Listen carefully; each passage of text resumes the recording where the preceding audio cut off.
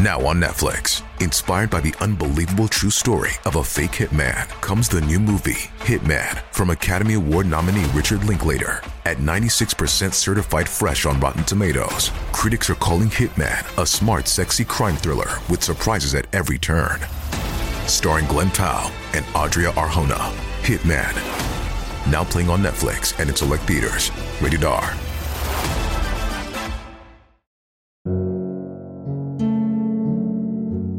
Sunday the 10th of October 2004, Pasir Panjang, Singapore. An 8-year-old girl's mother had been on a trip home to China, leaving the 8-year-old in the care of their flatmates. The girl's mother had been away for almost a fortnight by the time that October Sunday came around, and the girl was deeply missing her mother.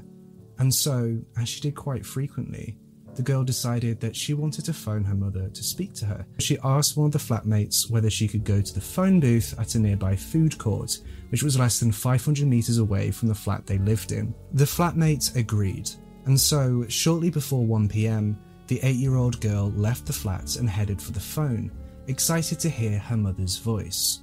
Little did the flatmate know the girl would walk out of their flat that Sunday afternoon and never return.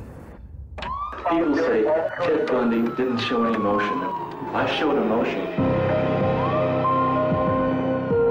Unit 2, move into position. Units 3 and 4 maintain coverage of Sector 7. I'm not guilty.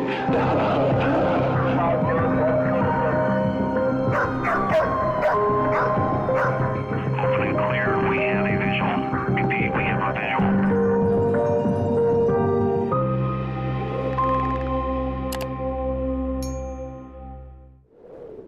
The following episode is not suitable for those under the age of 13. Viewer discretion and parental guidance is advised. Before we delve deep into this case, I'd just like to thank Magellan TV for sponsoring this episode. I'm sure you've heard of Magellan TV before, especially on my channel, and it's not without good reason. Magellan TV is my absolute go-to for all my documentary needs, with a wide range of documentaries from space, nature to true crime, and with 4K at no extra cost. It's the perfect place to wind down after a long day, while still learning something new. Magellan TV actually adds between 15 to 20 hours of brand new content every single week, so if you're worried about running out of true crime content to watch, worry no more. I've just watched In Search of Flight AF447, which is a documentary about the Air France flights which took off from Rio de Janeiro in Brazil and seemingly vanished into thin air.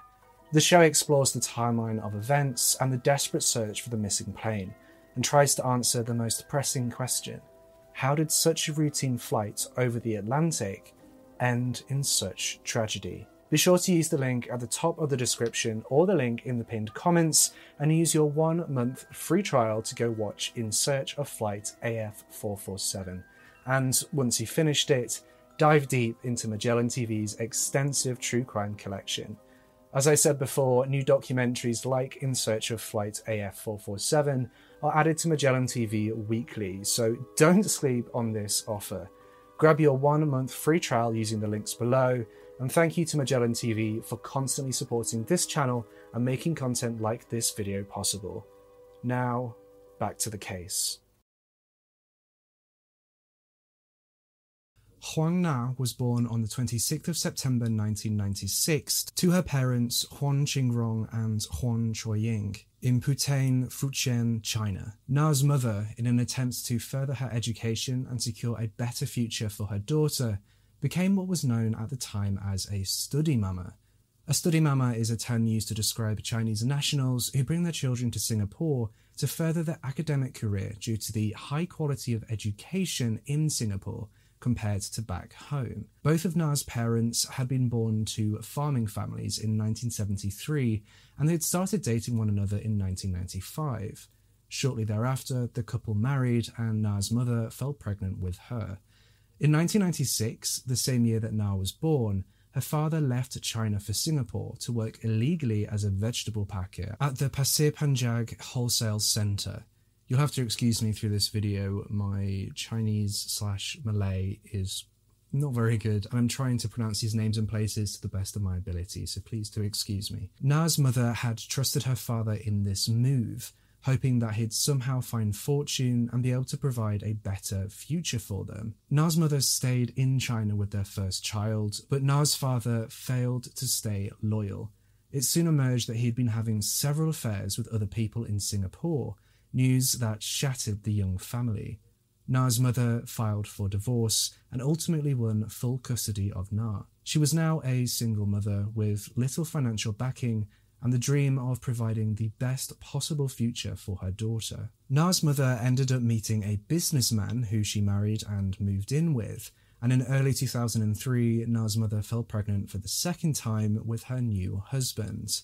Though, with her sights set on the prosperity of Singapore, following the birth of Na's mother's second child, Na's half-sister, Na's mother entrusted her relatives with the care of the newborn, and in May of 2003, Na's mother immigrated to Singapore with Na so that Na could attend the Jintai primary school for the best academic chances possible. Na and her mother moved into a flat at the Pasir Panjang Wholesale Centre, and they shared that flat with 4 other people who Na's mother would befriend quite quickly.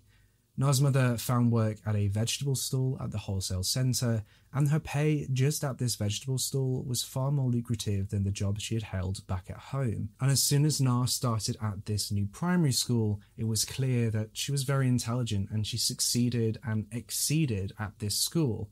She even won a prize for her schoolwork and told her mother that she wanted to become a doctor when she grows up. Despite this, when exactly Na did her homework is a mystery, as she would spend most of her time wandering about the extensive wholesale centre on her own, day or night. Na would chat away to her uncles and aunties, people who worked at the stalls in the wholesale centre, making friends wherever she went. It is important to note that uncles and aunties within this context does not mean actual uncles and aunties, it's just a way of showing respect to your elders within the culture that she was brought up in. And it was clear that Na had a routine of where she went in the centre and who she spoke with and when. In the afternoon after school, she'd spend her time with the people at the mini-mart, which was just below her flat.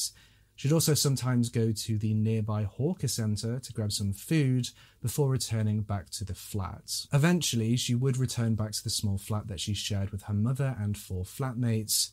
It was a flat that was so small that it could only fit a single bed. Na and her mother would share the bed and their flatmates would sleep elsewhere, likely on the floor.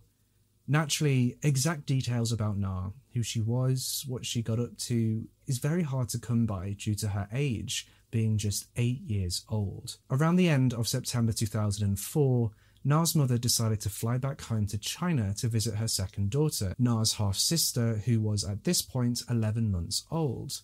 Na's mother left her in the care of one of their flatmates, who ensured Na continued going to school and stayed fed and healthy and continued up, just entrusted her with her care and looked after her. Of course, Na's independent personality saw her continue her routine of speaking to her uncles and aunties in the wholesale centre after school, but she'd always be back in the flat by the evening and never went far.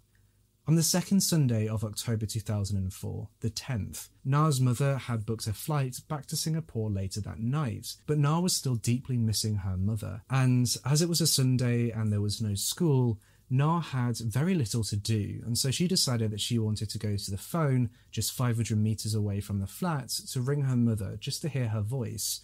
Na also wanted to remind her mother about 2 presents that she'd requested she bring back from China for her, a computerized English dictionary and a pair of sandals. And so, shortly before 1 p.m, 8-year-old Na told one of the flatmates that they'd be right back and headed to the phone booth 500 metres away, which was something that she had done many times previously.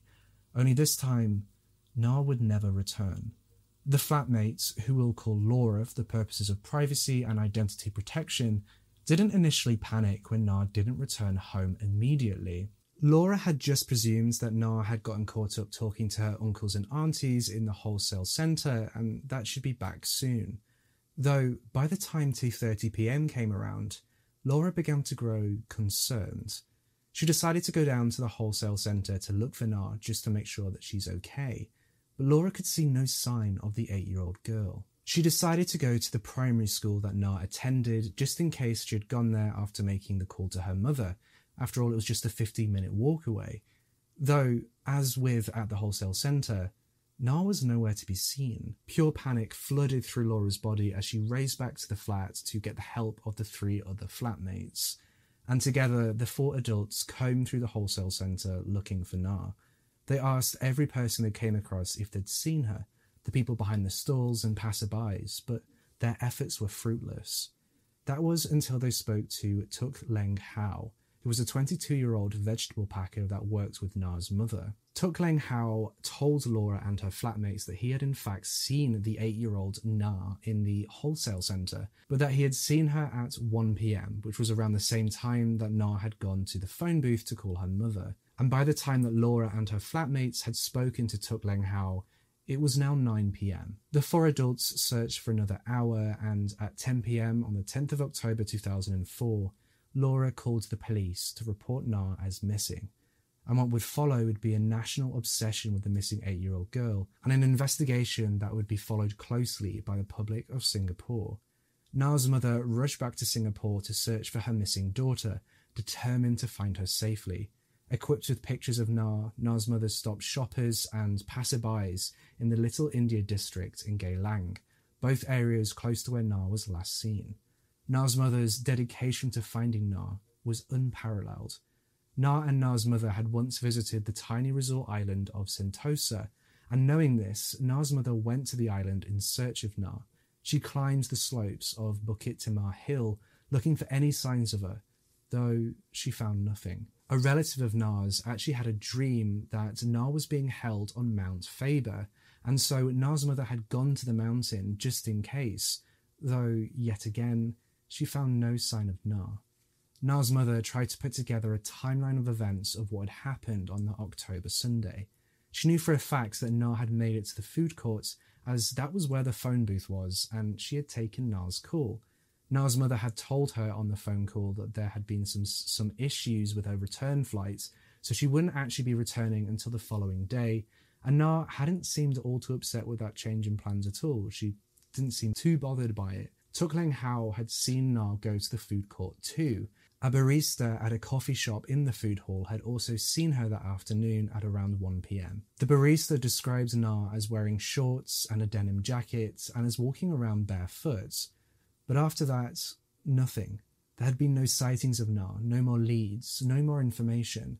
An army of volunteers had immobilised to support Na's mother in the search for her daughter, supporting her at Na's vigil and handing out flyers with Na's photo and information on. A local recycling company had printed these flyers for free to aid in the search, and had even set up a website for the missing 8-year-old. A local taxi company also chipped in, calling on the drivers of its some 17,000 taxis to be on the lookout for Na, with plans in the works for the drivers to further distribute flyers of Na. Parents and families throughout Singapore kept their eyes out for Na and watched their own children closely, fearing that something may happen to their family too. The sense of community within Singapore was incredible. Everybody pitched in, everyone helped search, everyone desperately wanted to find Na and see her return safely to the care of her mother. The subsequent media coverage of the search was at the forefront of every press channel and outlet. Every minor detail was published about Na and her disappearance, keeping Na's picture fresh in the mind of the public. And the police wasted no time or resources in their investigations into Na's disappearance. The investigators initially focused their searches on the area surrounding the wholesale centre where Na was last seen, and the police quickly learned that the last person to have seen Na alive had been 22-year-old vegetable packer Tuk Leng Hao, the same man that Laura and her flatmates had spoken to at around 9 p.m. on the night that Na had gone missing. Even though Tuk Leng Hao had been 22 years old, he was described by regulars at the wholesale centre as being somewhat of a playmate of Na's. Tuk Leng Hao had an IQ of 76, which the investigators use as a way to depict Tuk Leng Hao of having low intelligence, almost low enough for him to have been considered as having an intellectual disability. Hi everyone, Editing Josh here. I just wanted to quickly jump in just to quickly go over the IQ bit again, because I feel like I really glossed over in this. I just really have to point out that IQ and IQ tests is a topic of hot debate within the scientific and academic communities, whether it's valid, whether it is applicable, and whether it is suitable for trying to determine the intelligence of a human being. And I personally believe that quantifying an entire human's intelligence and experience down into this one score is just not going to be accurate, and it's not going to be a good basis of understanding intelligence within human beings.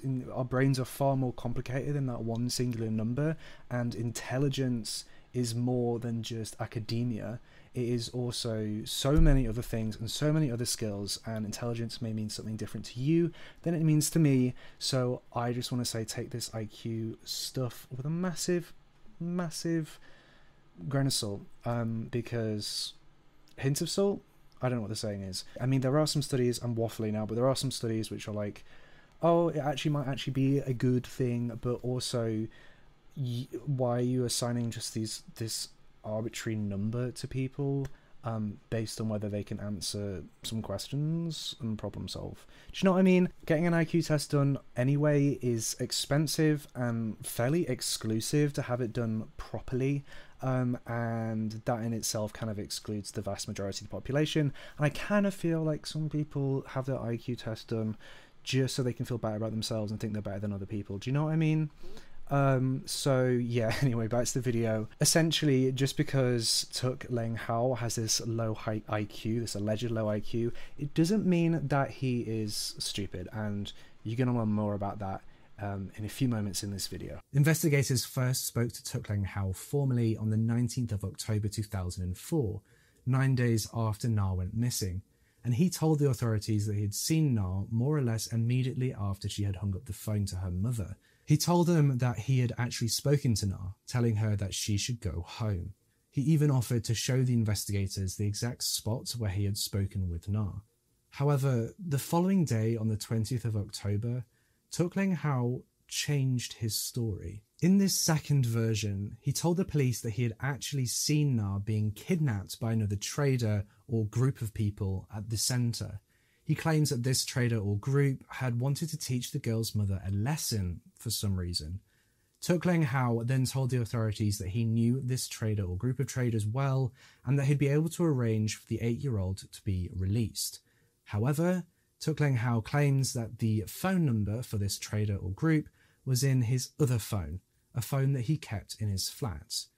The 22-year-old Malaysian-born vegetable packer agreed to the police's request to take a lie detector test the following morning, and agreed to going with 4 police officers to collect the phone from his flat and another phone from his place of work. When they got back to the police station after collecting these phones, Tuk Leng Hao offered to do the lie detector test sooner, that very night, and the police agreed. The test was booked that evening to take place at the CID headquarters, and as the police escorted Tuk Leng Hao from the police station to the CID headquarters, he told the officers that he was hungry and asked to stop off at a 24/7 restaurant in a local train station to grab some food. The investigators agreed to this and accompanied Tuk Leng Hao into the restaurant. He ordered a chicken curry and tucked in, though halfway through his meal, he excused himself to go to the restaurant's bathroom. The officers stayed at the table as Tuk Leng Hao went to use the toilet. As low as Tuk Leng Hao's intellectual ability was made out to be, he was still a very cunning and scheming man. Tuk Leng Hao walked straight past the door to the toilets and out of the back door of the restaurant. He escaped. Tuk Leng Hao had been given a visitor's pass which had the CID emblem on it when he had been giving his statements to the authorities, and he banked on this visitor's pass to help him cross through the customs checkpoints between Singapore and Malaysia. He wore it as he confidently and calmly walked through the checkpoint, hoping that the customs officers would think he was a police officer and not ask any questions. And Tuk Leng Hao's plan worked. He crossed into Malaysia with no issues. Now, the police initially told the media that they hadn't enough evidence to charge Tuk Leng Hao with anything in connection to Na's disappearance, not wanting the public to find out how they had been embarrassingly duped by him, though they further told the press that his sudden disappearance made him a suspect in the case. As all of this was taking place, a team of forensic scientists had been searching through the wholesale centre looking for evidence. The media and general public of Singapore still clutched to the hope that Na would be found safe and sound, completely unaware that the investigation had turned into one searching for evidence for when Na's body would be located. It was critical for any forensic evidence to be identified as quickly as possible, as to ensure the evidence wouldn't deteriorate and that it could be used in a potential trial. And as Tuk Leng Hao had been the last person to be seen with 8-year-old Na, his place of work was an obvious starting point. Unfortunately, the forensics teams were initially unable to find any leads during their searches.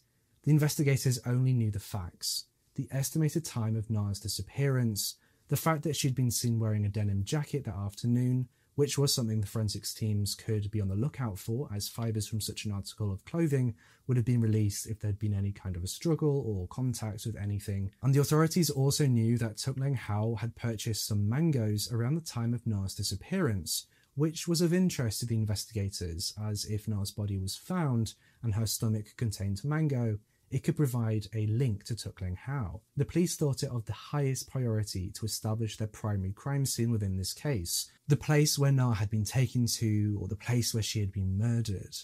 And a particular storeroom in Block 15 of the wholesale centre was quickly determined to have been of some importance. It was where Tuk Leng Hao had worked. The storeroom had also been flagged by the responding officers to the initial report of Na's disappearance as appearing to have bloodstains on the walls. Forensics teams searched through the storeroom and managed to collect fibres found within it, and fibres found on a table in the office that was connected to it. A faint bloodstain on the wall of the storeroom was also swabbed, and they further collected fibre samples from the carpet of the storeroom.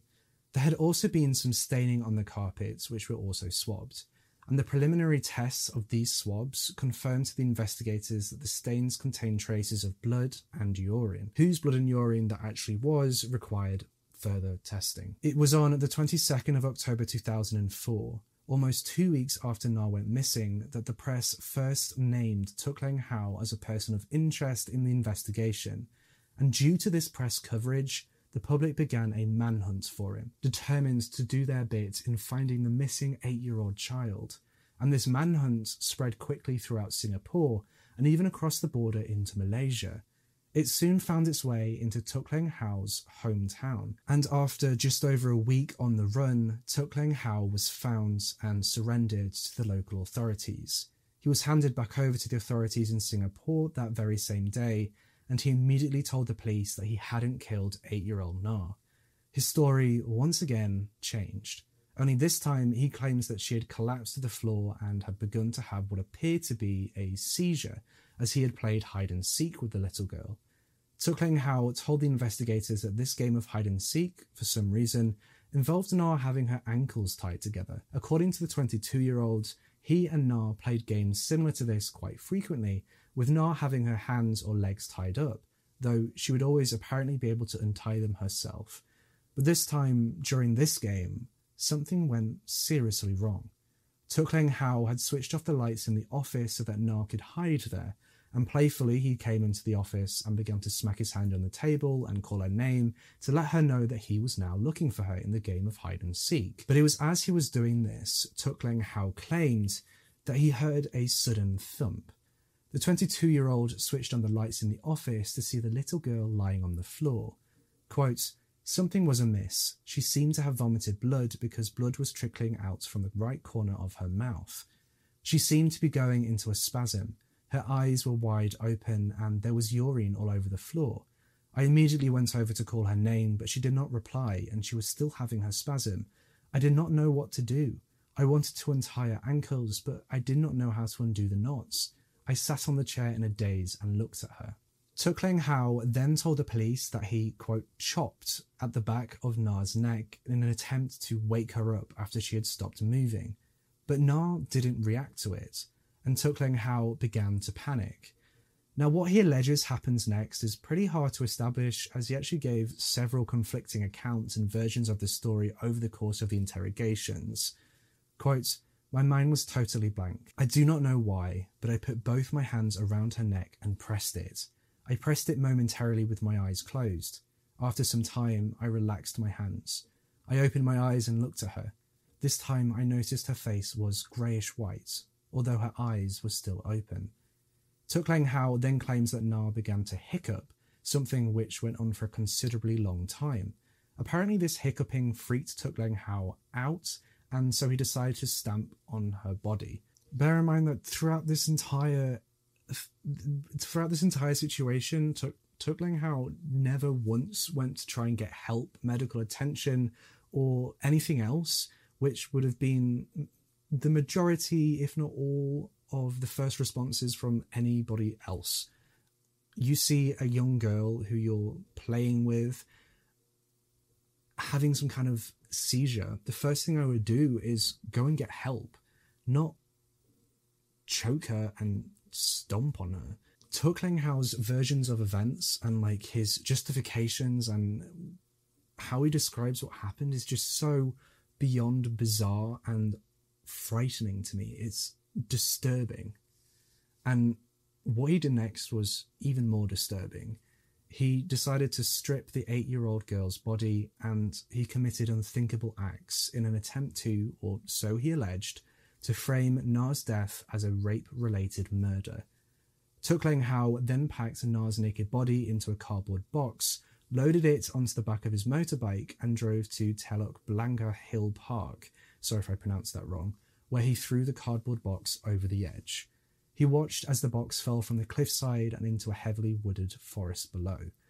The following morning, after that confession from Tuk Leng Hao on the 23rd of October 2004, the police descended on the wooded area where Tuk Leng Hao claimed to have disposed of Na's remains.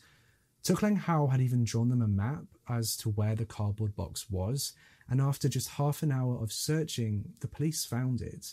The box was 30 metres below the spot where Tuk Leng Hao had marked on this map. Now, the authorities did recover the box, but they were careful not to open it or contaminate it, fearing potentially destroying forensic evidence, and so they sealed it in a large plastic bag before sending it off to the local hospital. Na's mother was then notified and brought to the hospital, where she made a positive visual identification of her daughter's body. She had identified it via Na's front teeth, one being slightly larger and angled to its neighbour, identification which can only be described as deeply traumatic and horrific. An official scientific identification was then completed via forensic dentistry. It was confirmed that the dental development on the remains were that of a child aged about 8 years old, and when x-rays were compared to Na's dental records, it was a match. Na's body had been found within the cardboard box in 9 plastic bags that had each been layered and wrapped around her remains, which the forensic pathologist carefully untied and unwrapped. Those plastic bags actually meant that Na's remains had been quite well preserved. The cardboard box and the plastic bags found within were then sent to forensics to be compared against samples and forensic evidence at Tuk Leng Hao's place of work.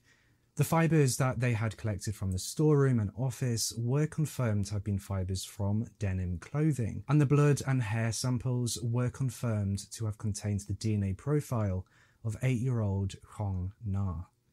An autopsy revealed that Na had consumed mango shortly before her death, which was something the prosecution used heavily in their theory.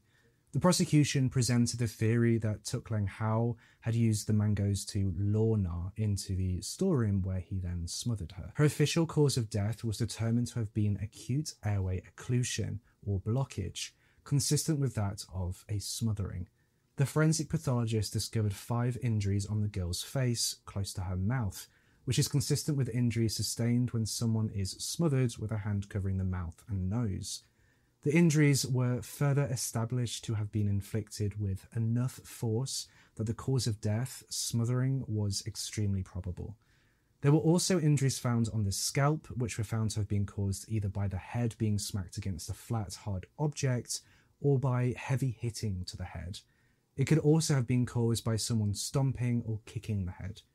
Injuries to the right arm and left thigh were also found. The forensic pathologist, though, was unable to say with confidence whether Na had been sexually assaulted. However, the lack of physical evidence of a sexual assault does not rule out the possibility of it having taken place. The prosecution, with these findings, found it extremely difficult to believe Tuk Leng Hao's story of how the death of Na had been accidental. The findings from the autopsy did support the prosecution's belief that Tuk Leng Hao had killed Na to prevent her from reporting him for raping her. It was difficult for the prosecution to believe that the findings could support the theory that Tuk Leng Hao had panicked after Na had accidentally died. The trial against Tuk Leng Hao began on the 11th of July 2005, and the prosecution relied on the theory that Tuk Leng Hao had lured Na into the storeroom with the mangoes so he could rape her before smothering her. It was then theorised, based on the evidence, that Tuk Leng Hao stamped on Na's head and body before wrapping her up and stuffing her into the cardboard box. Tuk Leng Hao's defence team tried to argue that Na had died accidentally, and it could be argued that some of the evidence in this case could support the defence's theory. On cross-examination, the forensic pathologist who carried out the autopsy agreed with the defence that it was possible that the airway occlusion that was determined to have been Na's cause of death could have occurred if Na had been put into a plastic bag while she was still alive, such as one of the 9 plastic bags that she was ultimately wrapped in. Further, the forensic pathologist agrees that the little girl could have died after choking on her own blood or vomit. When the defence counsel suggested that Na had suffered a fit or a seizure, an expert witness who was a doctor, I also believe was the same forensic pathologist, testified that children usually didn't develop any episodes of fits without any medical or family history, and that it was unlikely that if Na had bumped her head against something solid like a table, that it could have brought on an episode of fits that could have been so fatal. Though the forensic pathologist agrees that he was unable to determine whether there had been bleeding in Na's brain due to decomposition causing the brain to liquefy. Further, Tuk Leng Hao's description of Na having spasms, urinating and hiccuping matched typical symptoms of a seizure, and that a bruise found on Na's tongue could have been caused by her biting her own tongue during a fit. On top of that, the forensic pathologist agreed that Na's tongue could have rolled back into the back of her mouth during a seizure, causing an airway obstruction and subsequent death. Though it was made clear that just because these explanations were possible, it didn't make them fact. The prosecution had one major piece of evidence up their sleeves, which would quickly settle any doubt in anybody's mind that Tuk Leng Hao had murdered Na. A video of Tuk Leng Hao reenacting what happened to Na, taken after his arrest. In this video, Tuk Leng Hao can be seen showing how he wrapped up Na's body. Of course, they use a plastic dummy for the reenactment, with the 9 plastic bags. He demonstrated how he pressed his fingers on her neck and how he chopped the girl on the back 3 times. He then showed how he stamped on her head. In the video, at the very end, Tuk Leng Hao can be heard saying, quote, "Just like that. Just like that." Now, Tuk Leng Hao was actually assessed by a psychiatrist who told the courts that he displayed 3 key symptoms of schizophrenia. The first was, quote, "grossly disorganized or catatonic behavior." The irrational, motiveless, and unplanned murder of Na was apparently a symptom of this. The second symptom was, quote, "emotional flattening," which is where a patient's mood is not a good fit for the situation that they're in. The psychiatrist cited how Tuk Leng Hao had failed to display remorse or regret for murdering a little girl who he was close to, somebody who he had been known to have been playmates with. The third symptom was delusions. These delusions, testified this psychiatrist, were of the Chinese men or the traders who had supposedly kidnapped Na. The prosecution, upon hearing this, gave the delusions a much simpler term: lies. A different psychiatrist then took the stand, and he testified that he'd never seen a case where someone had suddenly, without warning and without any trigger such as substance abuse or a major traumatic event, suddenly become mentally ill at the time of the offence, stating that he would have shown signs of disturbance beforehand.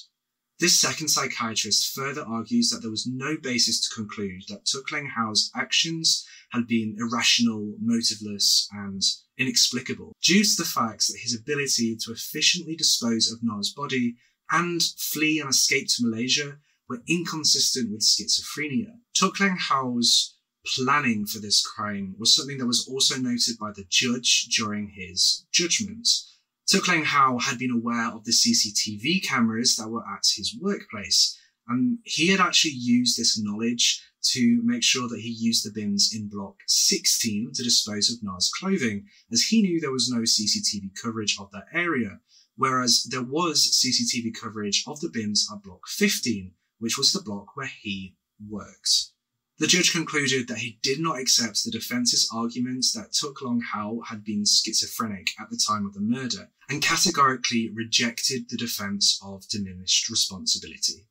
The judge said, quote, "His conduct after the killing was clearly the product of a cool and calculated mind."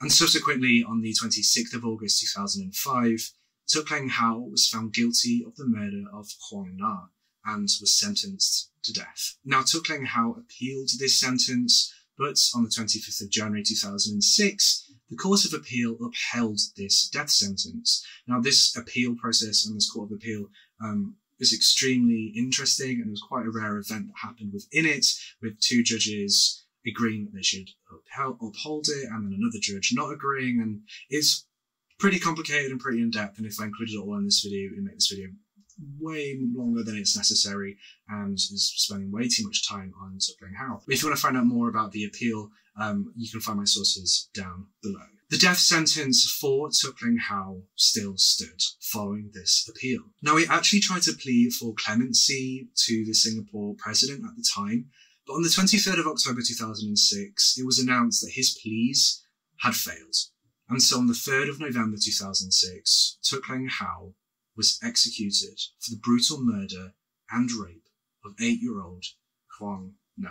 We can only hope that Na's family have been able to find justice within this case and are able to move forward, remembering Na for the happy and intelligent girl that she was. It's also important to note that Tuk Leng Hao's defense lawyer, even on his deathbed, even when this lawyer was in the final stages of his life, was adamant that Tuk Leng Hao was innocent and that it had been an accidental death, and that he didn't deserve what he received and the sentencing that he received. Now, I don't know if you agree with the death penalty or not, so it's a whole different topic of conversation, but regardless, Tuk Leng Hao still confessed, admitted, and there was evidence to prove he stomped on an 8-year-old girl who was having a seizure, an alleged seizure. He sexually assaulted her, he raped her, he bagged her up, he disposed of the body, and he fled the crime scene. He was supposed to be looking after this girl. He was a person of authority, he was a person of responsibility, and he abused that. He abused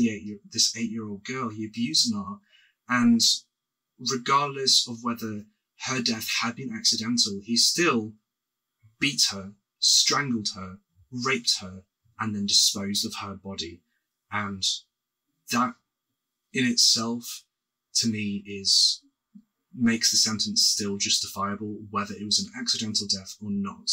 This 8-year-old girl who had her whole life ahead of her, who was extremely intelligent, who was someone who, could potentially one day change the world, have her entire life cut short because of this horrific monster. That's just my opinion, though. I'm interested to hear what you think down in the comment section below. And that's everything that I have for you in today's case. If you like this episode and want to see more true crime content just like this, please do hit that subscribe button and that bell icon so you can be notified every single time I post a brand new true crime video. Most of the people that watch my videos aren't actually subscribed, so make sure you're subscribed. I'm also just quickly want to talk about something that I'm a part of, which is the very first CrimeCon UK, which is happening at the end of this month, September 2021, and it is this incredible true crime event in London that's COVID safe, and it is the first one ever. America has been lucky enough to have these events across the country for a few years now, so I'm so happy that they've decided to make the jump across the pond and have invited me to join this incredible convention. Join me, other content creators, podcasters, survivors, family members, industry experts, and so many others at the world's #1 true crime event. This event has so many amazing things to see and do. I'm honestly not quite sure how everyone is going to be able to get everything done in just one weekend. CrimeCon gives you the opportunity to get hands-on experience with various industry practices, including sessions with canine units and your chance to solve your very own case. There are also plenty of chances to meet all of the speakers, creators, and other true crime fans from across the world, all during this one weekend. This gives you the chance to chat about your favourite cases with some of the best creators and minds and the best professionals and experts out there. Now, with COVID-proof tickets, even if the event gets rescheduled, you are guaranteed your place at the event when a new date is chosen, as your ticket just rolls over. And if you decide you don't want to wait for the next date, you're able to get a full refund, no questions asked. Use code Joshua to get 10% off your tickets to this incredible true crime weekend. I cannot wait to see you all at CrimeCon 2021. And finally, a special thanks to Magellan TV for sponsoring this video. You can find a link to get your 1 month free trial at the top of the description and in the pinned comments. I just also want to quickly say that I'm really sorry for the inconsistent uploading that has happened this year. It's been a really, really difficult year for me, and I'm trying to work really hard now to kind of get back on schedule and get you one video a week every Sunday. But feel like we need to come up with what we should call a Sunday, like what we should call this upright day. So let me know down below what you think we should call it. Anyway, with all that being said, I'll see you in the next case. If you or someone you know has been affected by issues covered in our programming, including this episode, then please use the link in the description for information, advice, and support.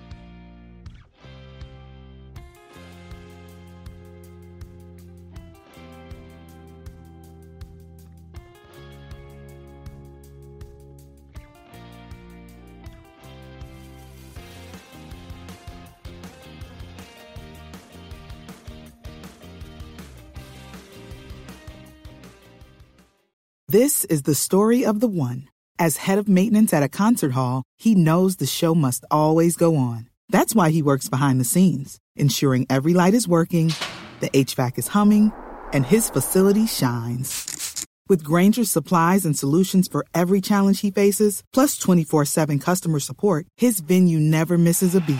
Call quickgrainger.com or just stop by. Grainger, for the ones who get it done. Have you made the switch to Knix? Millions of women have made the switch to the revolutionary period underwear from Knix. That's Knix. Period panties from Knix are like no other, making them the #1 leak-proof underwear brand in North America. They're comfy, stylish, and absorbent, perfect for period protection from your lightest to your heaviest days.